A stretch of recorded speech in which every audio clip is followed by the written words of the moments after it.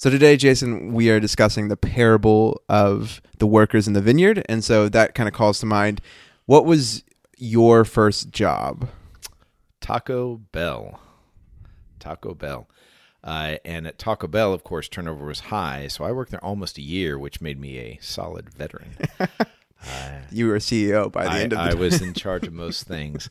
Yeah, so the story, I have multiple stories. The story that I remember the most, which is the most funny, is the first day or first week I was working there.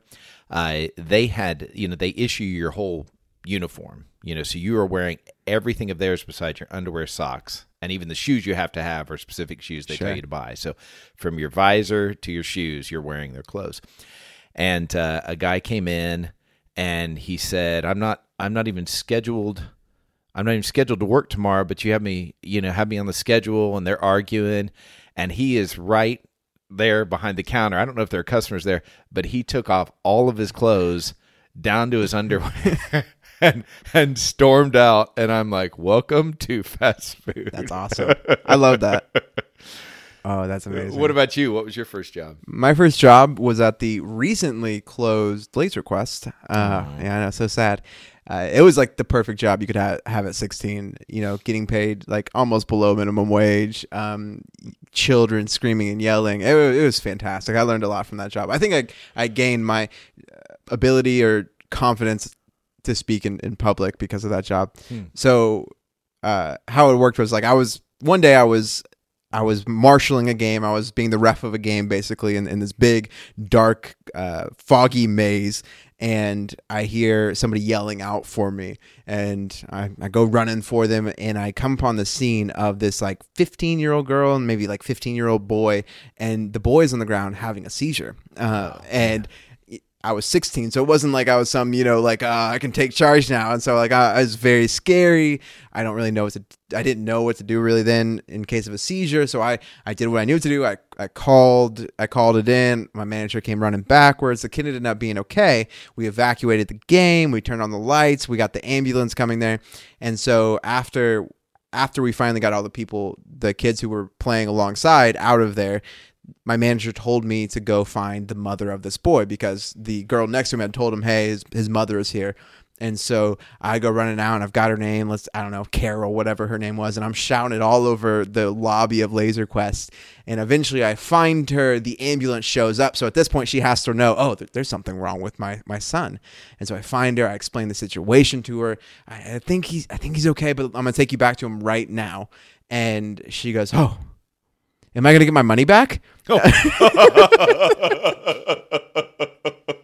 And that was Laser Quest. Awesome. Hello, my name is Connor. And I'm Jason. And you are listening to the Amazed and Perplexed podcast.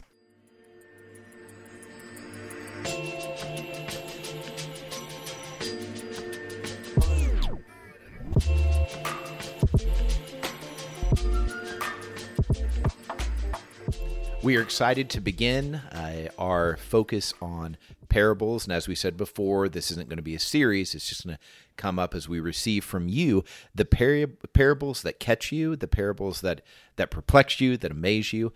And so we're really excited. I'm personally excited because my wife, Heather, is doing the first one. And so I want you to listen to her, and we'll be back in a few minutes to discuss kind of what catches her attention about this parable. Hi, my name is Heather. I'm from Owasso, Oklahoma. I'll be reading the parable of the workers in the vineyard from Matthew chapter 20, verses 1 through 16. For the kingdom of heaven is like a landowner who went out early in the morning to hire men to work in his vineyard. He agreed to pay them a denarius for the day, and he sent them into his vineyard. About the third hour, he went out and saw others standing in the marketplace doing nothing. He told them, "You also go and work in my vineyard, and I'll pay you whatever is right." So they went. He went out again about the 6th hour and the 9th hour and did the same thing. About the 11th hour, he went out and found still others standing around. He asked them, "Why have you been standing here all day long doing nothing?" "Because no one has hired us," they answered. And he said to them, "You also go and work in my vineyard." When evening came, the owner of the vineyard said to his foreman, Call the workers and pay them their wages, beginning with the last ones hired and going on to the first." The workers who were hired about the 11th hour came, and each received a denarius. So when those came who were hired first, they expected to receive more. But each one of them also received a denarius. When they received it, they began to grumble against the landowner. "These men who were hired last worked only 1 hour," they said, "and you have made them equal to us who have borne the burden of the work and the heat of the day." But he answered one of them, "Friend, I'm not being unfair to you. Didn't you agree to work for a denarius? Take your pay and go. I want to give the man who was hired last the same I gave as you. Don't I have the right to do what I want with my own money? Or are you envious because I'm so generous?" So the last will be first, and the first will be last. What amazes me about this passage truly is the generosity that Jesus is showing, and the message that he's sending to us about receiving the generosity of his love, and there not being comparison person to person. I love that. Curious to know what you think. Thank you, Heather. I love that perspective. And man, sometimes you take into account all the different angles of God, and it's easy to kind of focus on one or the other. One of the things I always struggle with is generosity, right? And I just love how she draws that out of what Jesus is saying here.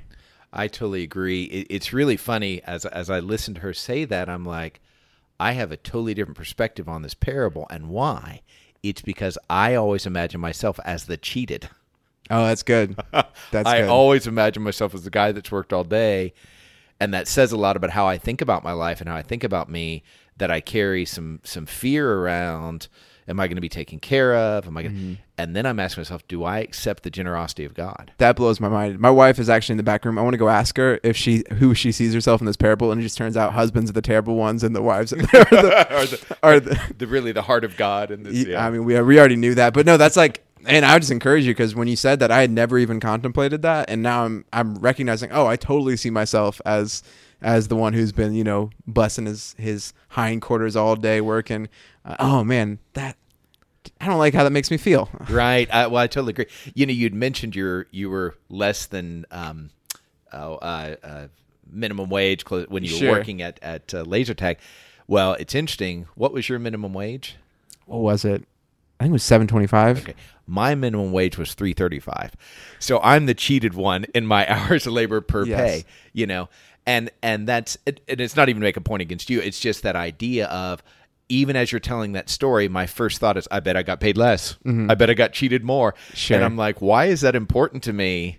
Well, that my mind goes there. I can think of dozens of stories where I was the one who worked harder at my job, who I put more effort in, or I did this and I did that, and I watched those lazy bums, rest and do nothing or do less than me. And now that I'm trying to think about it, I know they exist, but I have blocked out in my mind the times where I've been the lazy bum. I have blocked it. Oh man, that is very convicting, and I don't like that. Oh gosh. So based on especially what she said, I'm thinking about this idea of how does Heather see the generosity? Like, where's the generosity? And the truth is, based on this parable, number one, nobody's earned it. Mm-hmm. Nobody's earned it. And that's challenging to me. And it's funny because I'm like, I'm not works-based at all. Yeah. But I have earned what I have here. You see what I'm saying? Mm-hmm. And so I'm a walking contradiction in that way. But it's that idea, the generosity of God is nobody had a job before God came on the scene, And I think that's just so valuable.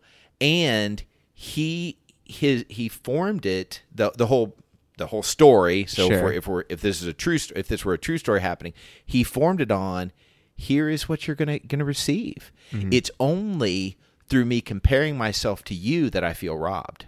So that's going to get kind of stepping on my perplexing feet here in a little bit. But I heard somebody say one time, what would happen if the landowner had paid the ones who got there first, but he still paid them all exactly the same? Like, if they had got their money and just walked away, mm-hmm. would there have been this big conflict? Would there have been this this come to Jesus moment, if you will?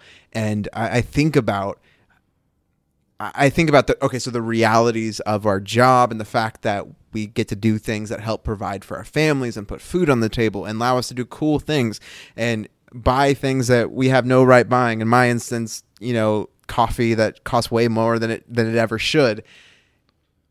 And if I think about those things, if I think about the reality and I think about the insurance, the benefits, everything all around it, then I honestly feel like, oh man, am I cheating my employer? Am I fully giving out? But when I see the other person, slacking off, or I see the person who isn't trying or doesn't care, my joy is immediately stolen by that comparison. And it is amazing to me the way Jesus frames this perspective. Just before this, he'll talk about the first being last and last being first. And so it is a theme in the parable, but you see what we would be able to do if he reversed it there. That's right. So for me, when I think, it's interesting when I think about, because I try not to think about what amazes me until we read the scripture, you know what I mean, before we actually sit down to record this. And so now it's so dominant. The message, what really amazes me is I've always felt negatively about this parable. Mm-hmm. That's what amazes me, that if I would have been there, I would have, I fear, because I feel it now, I would have only seen the injustice, and I would think, I'm amazed that you think this story is helping. Like, that discourages me. Like I'm immediately, maybe I'm such a slacker, well, then I'm going to wait till the day I die to start working, yeah. And I'm like, I'm kind of amazed with Jesus about all the parables, and we talked about this generally in the podcast last week, but I'm amazed at him not being more focused on what I perceive as fairness. That's what it is. I'm just, the reason I've always seen this negative is I'm like, where is the justice in this? Where is the equality in this? Mm-hmm. And that, I think, that's what really throws me and really opens my eyes, is I've been assessing this from a totally humanistic point of view. Mm-hmm. Yeah, no, that's really good. So I did a little bit of reading, and apparently there was a pretty popular parable told by some Jewish thought leaders at the time, and it was basically the exact opposite of this. So you have a landowner, and he has two workers, and one worker is just he's going ham, he's going the extra mile, he's working as hard as he possibly can. You have another worker, not really trying that hard, kind of slack and being a little lazy. And in this parable, at the time for the Jewish people, the diligent worker was Israel, basically, and the lazy one, the one not doing the work for the landowner, was the Gentile, and the diligent worker received more of a benefit than the Gentile. And so what amazes me about this whole passage is so much of it is subverting expectations and reversing common tropes, not just of the day, but even into our current age. And what I think is really fascinating, when we find it, we talked about it a little bit before, when we find ourselves in the perspective of the person that received the blessing and didn't do anything to earn it, we're not like, very rarely are we like, well, what about those other people who worked more than me and get, very rarely we're going to call that out. But when we find ourselves in the perspective of the person who has been cheated or not cheated, the person who has worked longer than the person who hasn't worked as long, we feel much more angry. We feel like we have a much bigger call for justice and that there's inequity here that needs to be solved. And this is an amazing thing that I think there are certain patterns and cycles that our culture goes through, but I just want to kind of call up like a really positive aspect of our culture right now. And it's actually very Jesus-like. The fact that we have a culture that is, and sometimes it gets unhealthy, but is obsessed with other people besides themselves receiving justice is a great thing. And it's a particularly Jesus thing, I think. Now, sometimes I think the manifestations of it, does it go right? Yeah, absolutely. All the disclaimers. But I think the reality of like our personal lives, how often are we focused on the injustice of this? How often are we focused on injustice that doesn't affect ourselves? And so, all of that's just incredible to me. Yeah, I'm just going to say guilty. I think that's so right. I'll get really passionate about something, but at its root, it's something that bothers me. Now I like to think it bothers me because I think it's hurting people or it's not productive for people or whatever. But I just have to own the fact that there's a billion injustices going on. The injustices that pop up are those injustices that bother me. And where I go a step too far is when I say the injustices that bother me and consume me need to be the injustices that consume you. That's where the Pharisaical dynamic comes in. I think it is just, this whole dynamic is fascinating. And oddly, it's very new to me. Like I'm really rethinking this whole parable from that vantage point. Yeah. I've got something, I don't know if it fits in Perplexed and Amazed, but I'm going to go ahead and ask it here. And then, in what way are we making this doctrine and not allowing it to be a parable? Or is that not true? So I'm like, so we haven't mentioned in our discussion of parables the adage I've always heard, a parable is an earthly story with a heavenly meaning, And when I talked last week about making parables too quickly moving it to doctrine, I think that may be what has tripped me up, is I take this as, don't be consumed with not getting equal pay, and then I feel resentment. You know what I mean? That's not the doctrine. That's not the message he's trying to convey, I don't think. Sure. So I don't know if that fits with Amazed and Perplexed, but if it's not, then what?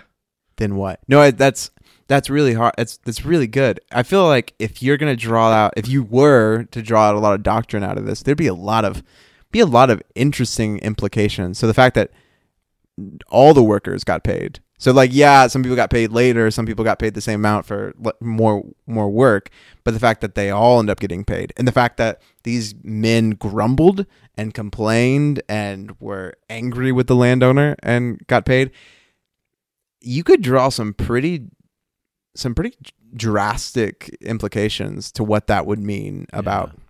Yeah, let's put words to those. So are we believing, not you and I, but generally speaking, this is good business practice? You need to hire a bunch of people and pay them different wages per hour, functionally, that you set a salary, but then you overwork some and you underwork. That's not what we're talking about. That's not what Jesus is talking about. That's honestly how I felt about it, because I made it doctrinal. You need to be okay when you're cheated is the message I've got, So that's a good example. It just jumped out at me right now, out at me, that my problem with this is I made it doctrine too quick. Instead of putting it, what is this saying about heavenly truth? And it's not that I couldn't give you words before that would say, well, this is heavenly truth, but I didn't apply it in that way. This is one of those passages that it steps on a lot of people's feet. It goes so contrary to everything we esteem, everything that all the kingdoms we try to build here and now. It goes contrary to every single one of them. It says something so fundamental about how different the kingdom of heaven is and what it looks like. And I think one of the things that it's always helpful for me to draw on here, one of the main implications of this, is every time I get dissatisfied with where I see the church going or my country going or my family even going at times, this is such an amazing perspective for me to come back to and say, listen, even if, let's say you were to live your life in this upside down way, are you at a place in your walk with Jesus to where living like this would actually be better for you? Mm-hmm. Does that make sense? Okay. Yeah. I was just coming up with it as I said it. Well, no, I think so. It occurs to me while you're saying that, and what I was saying before, at the root of this, and this is really critical, and what makes it more amazing to me is God is not talking about anything on earth. God is not talking about, hey, if you're doing the same work as somebody else and you're getting less pay, you should just shut up and enjoy it.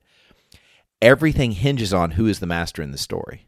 Mm-hmm. If God's not the master we're talking about, you can't fully trust that master if they're being deceptive to you. Mm-hmm. If you're not doing that, you need to ask those questions. You know what I mean?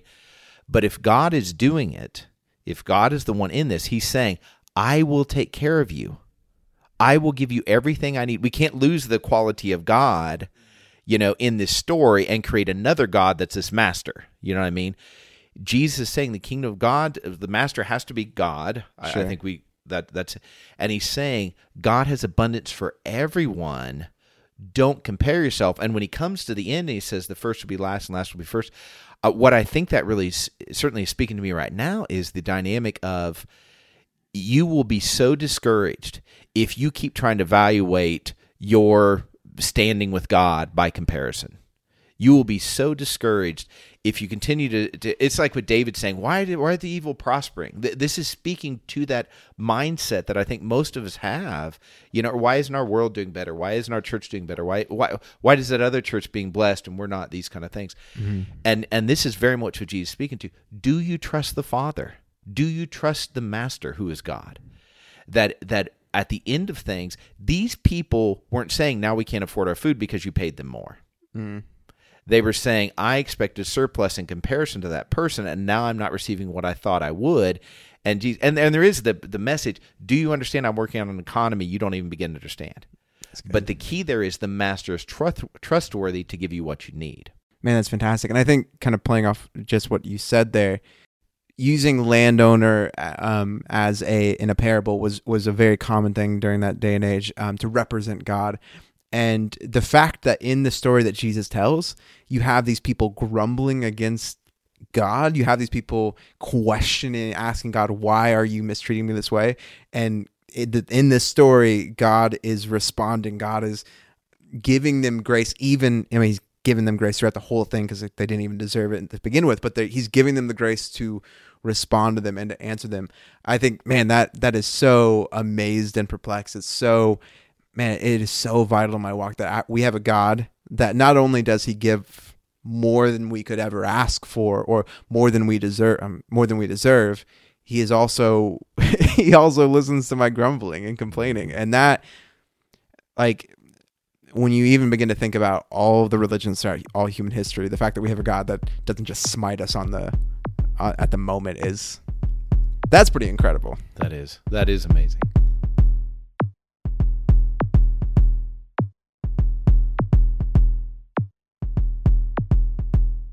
So now let's hear what perplexes Heather. What perplexes me is how he uses our sense of injustice, which I think is also God-given, to show us how off we can be in our own sense of justice by comparison to grace. And so I just wonder what you guys think about that.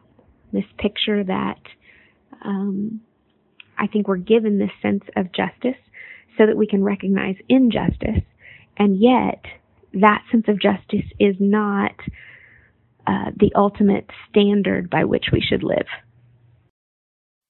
I'm going to let you, since it's your wife, I'm going to let you address that, because that's an absolute haymaker that I don't know. That's a brain breaker. Yeah, so it's really good. So in some ways, when I reflect on our conversations to this point, we're dealing with this. Mm-hmm. It's just she frames it with different words. So thank you for that. Thank you, Heather, for that. Yeah. So let me just state it in ways that will come out of my mouth. So the concept is God gives us a sense of justice, mm-hmm. and then we notice injustice. And then when people point out the injustice, he says, you don't understand justice. Mm. Basically, because justice is, I made you a promise and I followed through. You shouldn't be comparing yourself to other people. And then he's making the bigger point, because when he gets down to the end and says, like we were saying before, first will be last and last will be first. We love saying that. First will be last will be first. Yeah. Nobody likes living that. You know what I mean? I don't need to be first, but I don't want to be last. You know what I mean? And if I'm always last, and especially if I deserve to be first and I'm always last, where's that, And so to me, here's how this hits me. So I would share that also is perplexing. And here's the key is, he's not talking about something he had witnessed and he's having to make sense of it. He's making up this story. Mm-hmm. And yes, I know there are other stories in Jewish history that maybe he's using to play off of, but he's making up the details of this story to bring us to a tension point. you know? And I want to keep going back to in I don't remember where our text was last week. Matthew 13 talks about this, but this idea, I share parables so that they won't understand, you know, and how confrontive that is when you really think about it. And we concluded that the reason is he wants us to dig, because it's not about just show me the 5 steps and let me move on. It's about a relationship with him that we grapple with, that we're in a relationship, that we're asking him questions, that we let him teach us, that we're open, and we're not dishonest. We're not trying to hide when we're afraid. We're not trying to hide when we're sad or disappointed or overwhelmed by something or angry about something. He's saying, yeah, let's talk. You feeling angry? Let's talk about that. I'm the one that gave you those emotions. Now let's talk about it. And I think this is the key. The very fact that he intentionally brings us to that justice point. This isn't incidental. He's not in heaven going, oh, I never thought about that. He did this on purpose to make us wrestle with this concept. And my ultimate answer is God's justice isn't our justice. Like we conceptualize, this is like all aspects of God. I understand mercy, but I don't understand God's mercy. No, that's good. That's really good. One of the things that's always been really obvious in my life is I am acutely aware when somebody has wronged me. I mean, I can go back and find in my memory so many times where somebody has wronged me emotionally, financially. I can find it where it's people I love. I can find it where people I hate. I can find it at my job. I mean, I can do it any day, any time of the week. Man, I'm having a hard time drawing this out. And maybe I'm just going to put this in the podcast. My brain is struggling to find, and this is maybe what God's trying to do. My brain is struggling to find the box of where to put what Heather said, because my mind's just going to so many different things. I'm going to social justice, and I'm going to what justice would look like if God gave us over to what we would have deserved. And man, my brain right now is like, it's just racing, trying to find a category. And maybe this is the whole point of the parable, is that I can't find a category to put this in. And it's driving me crazy. As somebody who wants to intellectualize everything that I experience, the fact that I can't put how I feel about Heather's response to this in any sort of box that I've had history with, it is so perplexing, and it's upsetting, and it's upsetting in a good way, because I know this is what God is after with me, but man, like my mind is trying to grasp onto all these straws, and it can't do it right now. And that's, you just witnessed an interesting you witness an interesting moment in Amazing Perplexed History. Usually when I kind of trail off into nothingness, I cut it out to make myself sound smarter. You be the judge on if I succeed on that. But I think right there, I think it's really important. I don't know. I'm throwing my hands up, and not in a like I'm defeated, I'm never going to think about it way, but I'm done right now trying to figure it. I'm done trying to put it in a box in my mind so that I can sort it away and be okay with it. I'm reading back through the text, but I'm wondering, so is Jesus offended that they ask him about it? You know, which is a different question. Did they get it wrong? Mm-hmm. You know what I mean? And so, and a lot of this is tone of voice. In verse 13 of Matthew 20, it says, "Friend, I didn't cheat you. I paid you exactly what we agreed on." Now, I could read that, "Friend, I didn't cheat you. Mm-hmm.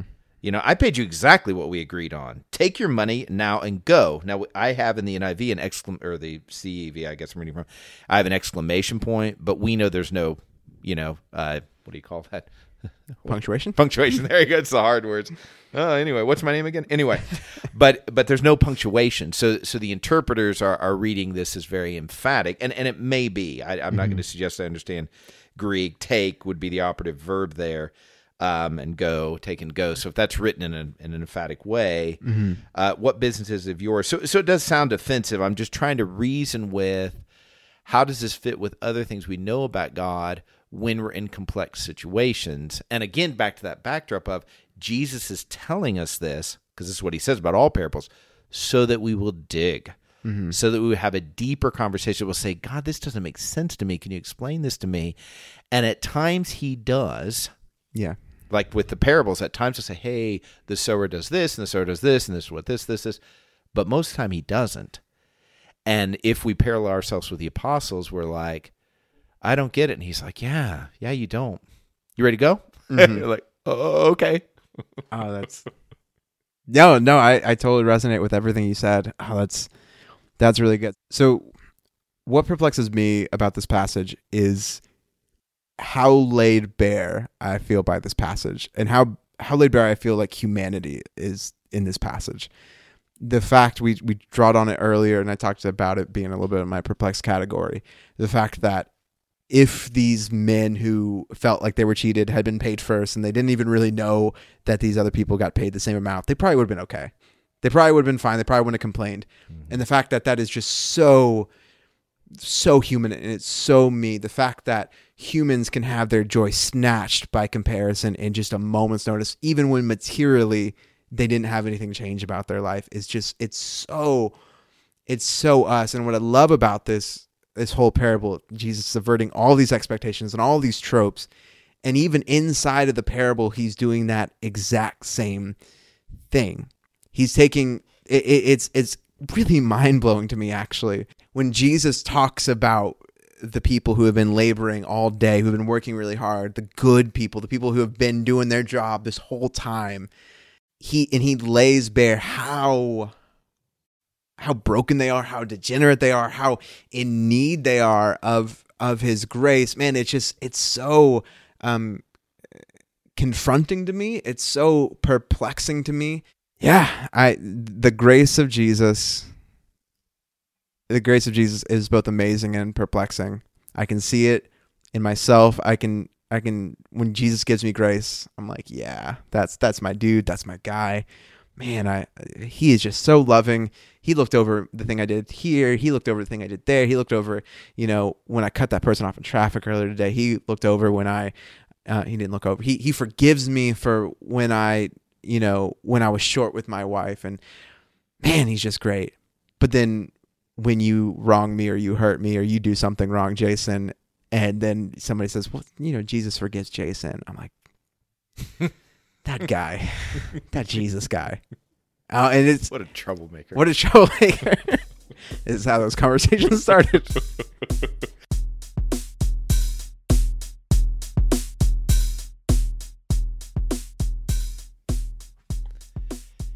So I was talking with a guy that's going to record one of our parable segments in the future. And he was talking about, his name's Parker, so be watching for this, but he's talking about this parable he's going to share with us. He's been working on for years. And it's interesting because I've had this experience so much over the last few years that I'll be reading through scripture and I'll hit a phrase and I'm like, I don't know what that means. And I'm like, but I know I've even memorized verses, and I realize there are segments, I don't even know what it really means.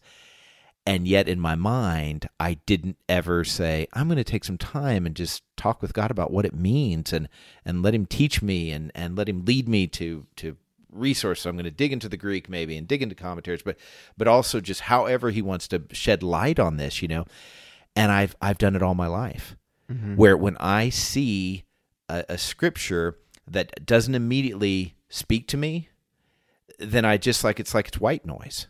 You know what I mean? And I'm like, why is that? If all scripture is God-breathed, why do I ignore such a big chunk of scripture? And I think I've done this to parables where it's like you were saying earlier, when I can't figure out a box to put it in, I just put it in a box, and I don't label the box, and I don't look deeper into the box. I'm just like, that's that parable. And then if you give me an assignment to teach it, I'll refer to something general, like, yeah, Jesus is going to bless us all in heaven. So to the person that's converted on their deathbed, yay for them and yay for us, because heaven. But I'm not digging into the heart of it and how it really impacts me. And the net effect is I'm not excited by that verse. I'm not intrigued by that verse. I'm not drawn back to that verse. I've read that before. And I've heard Christians all my life say, I've read that before. I don't even know why I'd read the Bible now. I've read it once. I've read it through. And I'm like, what's happening there? And I wonder if what's happening in me is what's happening in general, is this idea we've been taught to ignore the parts that intrigue us or perplex us. We've been taught to ignore that because it's unsafe, Because what if I can't come to a conclusion really quickly? What's that going to? What if I have to study this passage 10 more times over the next 20 years? Yeah. You know, that means you're engaging with God. Yeah, I would definitely say that somebody being perplexed over a specific passage is much better than them ignoring it or being white noise to them. Mm-hmm. Man, I think about the passages that I've really struggled with. You know, the slaughtering of the Canaanites in the Old Testament, and God hardening Pharaoh's heart, Ananias and Sapphira. Like, I mean, there's so many things that I've really struggled with. I think there's many signals that God tries to send us in life, in Scripture, and I think one of the things that we feel passionately about is one of the signals that Jesus sends us. One of the signals that God sends us through Scripture is when something pricks up against us, when something doesn't land right, or something doesn't fit into a box that we want to fit it into. That's an area that God wants to speak in. In fact, I think we've talked about this before in terms of behavior that we don't want to submit to God, or relationships that we don't want to submit to God. The one thing that we usually don't want to focus on, or we want to hide from God, is usually the area that God wants to work in the most. And I think that's probably the same thing. The same is probably true of Scripture, that the area that we want to ignore, the area that, man, we're really not sure what to do with it, is an area that God really wants us to plumb the depths of. I think that is so powerful. And I want to point out something in conversations with people about doing the parable, doing what Heather did for us today. One of the things when I have an honest relationship with a person that they will say is, I don't know if I have anything to say. Like there's fear. And because I have good relationship with people, I'm like, hey, where did that start for you? And it started in church. Invariably, it started in church. I made a point. I've had several conversations along these lines where they made a point one time, and the message they received from the church leader, the class leader, whoever, was like, who do you think you are asking that question? Mm-hmm. Like even asking the question was within itself an offense. And I think this is not me trying to condemn anybody. I'm saying we have to reclaim our God-given right to sit in Scripture. Tim, my co-preacher that I work with, said this on Sunday. It was so good, based on John 5:29, where he says, you search the Scriptures thinking you're going to find salvation there, meaning you're going to figure out all the answers and do this. No, you should be searching the Scriptures, sitting in those Scriptures, looking for me, not looking for conclusions on issues or better argument fodder, but you're in Scripture saying, God, work with me and build this relationship with me and teach me. And how relationships are built, if you think of the people you're close to, it's because you endured hard things together. Invariably, that's true. You endured hard things together. One of the hard things we need to endure with God is saying, I don't get this. I don't understand. And him not bringing quick resolution. But we trust him because of any number of reasons I could throw out there. We trust him because he ultimately will provide exactly what we need. And if you live long enough with God, if you as a listener have lived long enough with God, you know that to be true. But if you haven't, I encourage you, borrow my hope that what you're going through right now, misunderstanding of Scripture or a trouble in life or looking at the world and say, what is going to happen here? I'm saying this is what we're working on in Amazed and Perplexed, is to bring us a practice of sitting in the midst of that trouble, not saying, God, where's my answers and where's my conclusion, but saying, God, let's build relationship here. I want to keep, and knowing God wants to be there with you. Man, we thank you so much for listening. If specifically what Jason just said rings true with you, if you have a passage that you really struggle with in Scripture, and you're not really looking for us to figure it out for you, but you've never really told anyone that you struggle with this, I just want to encourage you, reach out to us, tell us about it, because I mean, there's so much power in sharing that and being honest with the struggle and going through the walk and knowing somebody knows that you're going through it. Man, it is just so helpful. And man, if you want to contribute like Heather did today, you can find out how to do that by going to amazedandperplexed.com.